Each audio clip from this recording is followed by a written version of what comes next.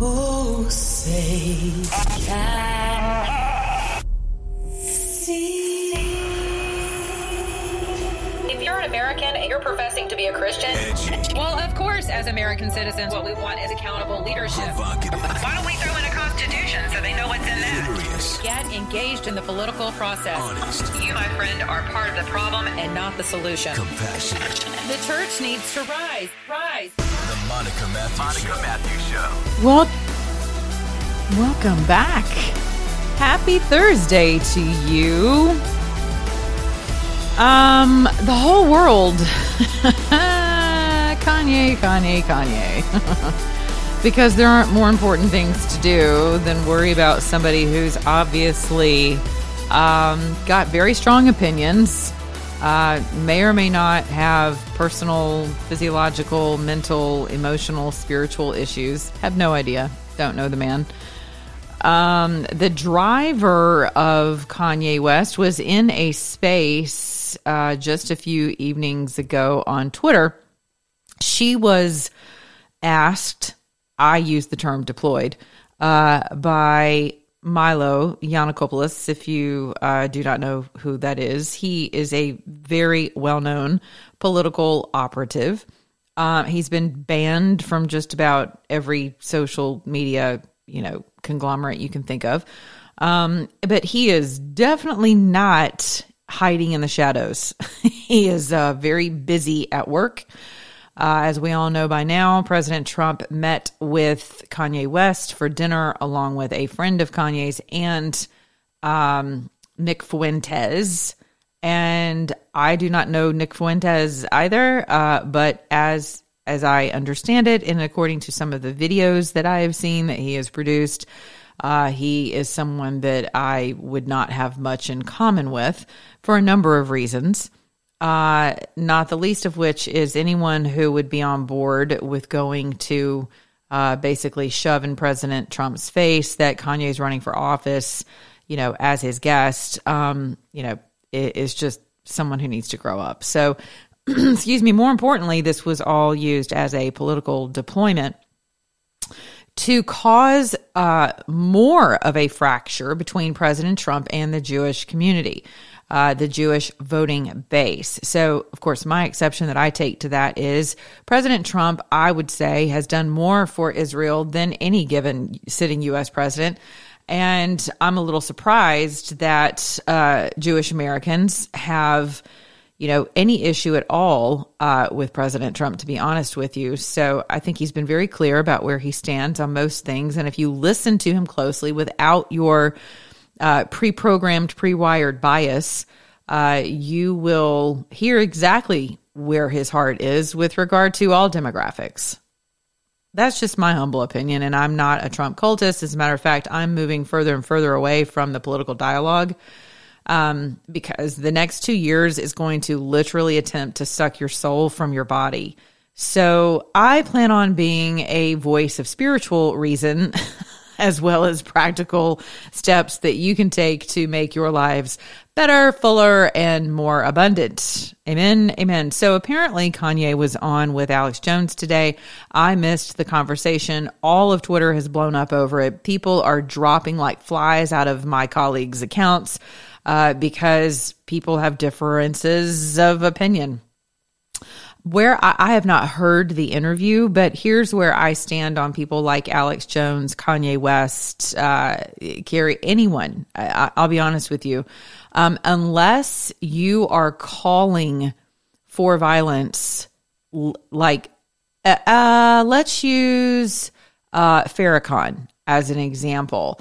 Unless you are saying that you're comparing and dehumanizing rather, you're dehumanizing people, and you are calling for their extinction by, let's just say, dog whistling. And then in some videos, he's outright said, they are the spawn of the devil. And, effectively, what did he call Jews? Termites, I think was the term that he used. Right around the same time that Hank Johnson stepped in it too. So, again, Democrat people, but, Louis Farrakhan is someone I would consider dangerous to whites, to Jews alike, and probably anyone who's not part of his cult, if we're being totally honest, right? Now, does he have a right to speak, quote, his truth? Sure, right up to the point where he breaks the law and he's calling for the murder of people or, the annihilation of folks. And so one of the reasons why I've stayed out of this conversation is because I really do believe in the First Amendment. And I don't waste a lot of energy being hurt about people's, idiocies. Idiosyncrasies. I think because we live in a day and age where our First Amendment is rapidly being flushed down the toilet by a hugely weaponized DOJ, and to be quite honest, the entire apparatus, as far as our national security apparatus goes, I think you really have to take a stand and stay there for people you don't agree with, to be able to say the things that they believe are true. Again, unless you're openly calling for violence, I think we are erring in the sense of, you just got to shut everybody down, lock them out, ostracize them, alienate them. It's like we're in the business of shaming everyone and canceling, which silencing is really what it is. Any form of dissent, and people on the right do the same thing. And I 1000% disagree with it. I just do. Now, Alex Jones, for whatever it's worth with that, whatever went on with his court case and the damages that he'll have to pay out and whatever you all think of that, clearly, there's been some form of remedy because of what he said. Now, I think if we're going to play fair and you take the emotions out of it and the fact that he was dealing with children and the death of children and parents and how parents felt about his rhetoric with regard to whether or not it was false, fake, or true, and the deaths of those children. And that's what set everybody off, right? But I want you to just, if we're doing samey, if we're going to punish people for propaganda, then we should start with mainstream media. But we won't. Because it's not equal. It's not an equal playing field. It's just not. And so people, for those of you who are championing the silencing of Alex Jones, let me remind you that you're next. You just are. And that doesn't mean I agree with Alex Jones. I don't watch Alex Jones. I can't think of even, I may have a friend who actually imitates Alex Jones quite well, but I have maybe heard 30 seconds of an Alex Jones show. He's just not my bag. So he's not my cup of tea. So I don't waste a lot of time with that. But again, as I understand it, of course I know, the parody of him, right? He's just over the top. But in terms of, I realize that the sensitive nature of the audience he offended, right? I understand that. I'm not saying it's not tasteless. I'm not saying it may or may not be, there may not be any reasonable, foundation to his claims. I don't even know that he ever had an opportunity in his court case in his trial to actually truly defend his assertions. I don't know. I did not watch it, but the clips I saw of him, it didn't appear he was being given that opportunity. So, but I do believe, if what's good for the goose is good for the gander. And I don't mean to be trite because there were children involved. I'm being very practical and reasonable and serious. So if you're going to start with damages, you should start with all of the people who silenced people around COVID-19. All of the and we're finding out with Twitter right now, which is why the entire apparatus is coming down on Elon. But if he's not a part of it, but you have to look at all the voices, the tens of thousands of accounts that were completely annihilated on Twitter. We're talking about a matter of national security. You're talking about election interference. You're also talking about interference with people's ability to make wise health choices for themselves because they were only given one side of the conversation.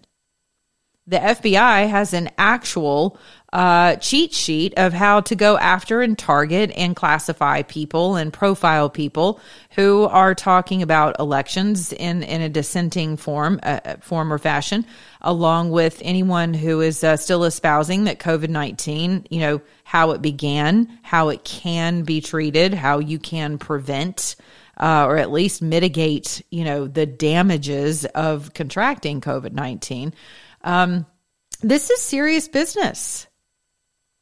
It's not, and I've always espoused that this isn't, I'm in Twitter jail. People celebrate that stuff like, we're going to host a cupcake party over it, right? But no, it's a little bit more serious than that. I mean, we had people who were, for the first time in the history of the United States of America, convicted of seditious conspiracy. That's a big deal. That is a game over conviction. That is, this country is no longer in what you think it is. And we're talking about a conviction based on two people who were not armed. Now, granted, whatever messages they have between those guys, I have no idea. I'm not a part of a militia group. I don't know how that works, but I would imagine, and I did not follow the case to the extent that Julie Kelly has. So if you want details, follow her. But I would imagine they were, excuse me. They were probably, considering they're a militia group, I would imagine they were probably a little militant. I mean, that just stands to reason, right? But I have not, again, I don't know that anyone, I've never seen anything that alluded to they were calling for violence as much as, hey, something might pop off. And if it does, we need to be ready. Those are the news stories I've heard. So it should be chilling to you that two people were just convicted of seditious conspiracy. And the fact that we're even still holding trials in or near DC is pretty amazing to me, especially with J6ers in general. Do you think you're going to have an honest and fair trial of your peers in an environment where the DOJ has done exactly what it is accusing others of doing, which is stirring up the dirt on the mud bottom floor of this sewer pit that's been created around Trump's entire administration, not just J6, right? And God knows now around his, next run. So we live in very damaging times. We do. And so this morning, thankfully, I did not pay attention to any of this and was in my word and came onto a Twitter space and hosted just a kick butt prayer time and really felt compelled to pour out from my cup, which was overflowing into, anyone who wanted to tune into this space. And what I said to them is what I'm going to say to you. With everything that's going on, the thing to watch is, excuse me, is that your own resolve and your own conviction about your fundamental beliefs, right, about your Bill of Rights that are all predicated upon but godliness.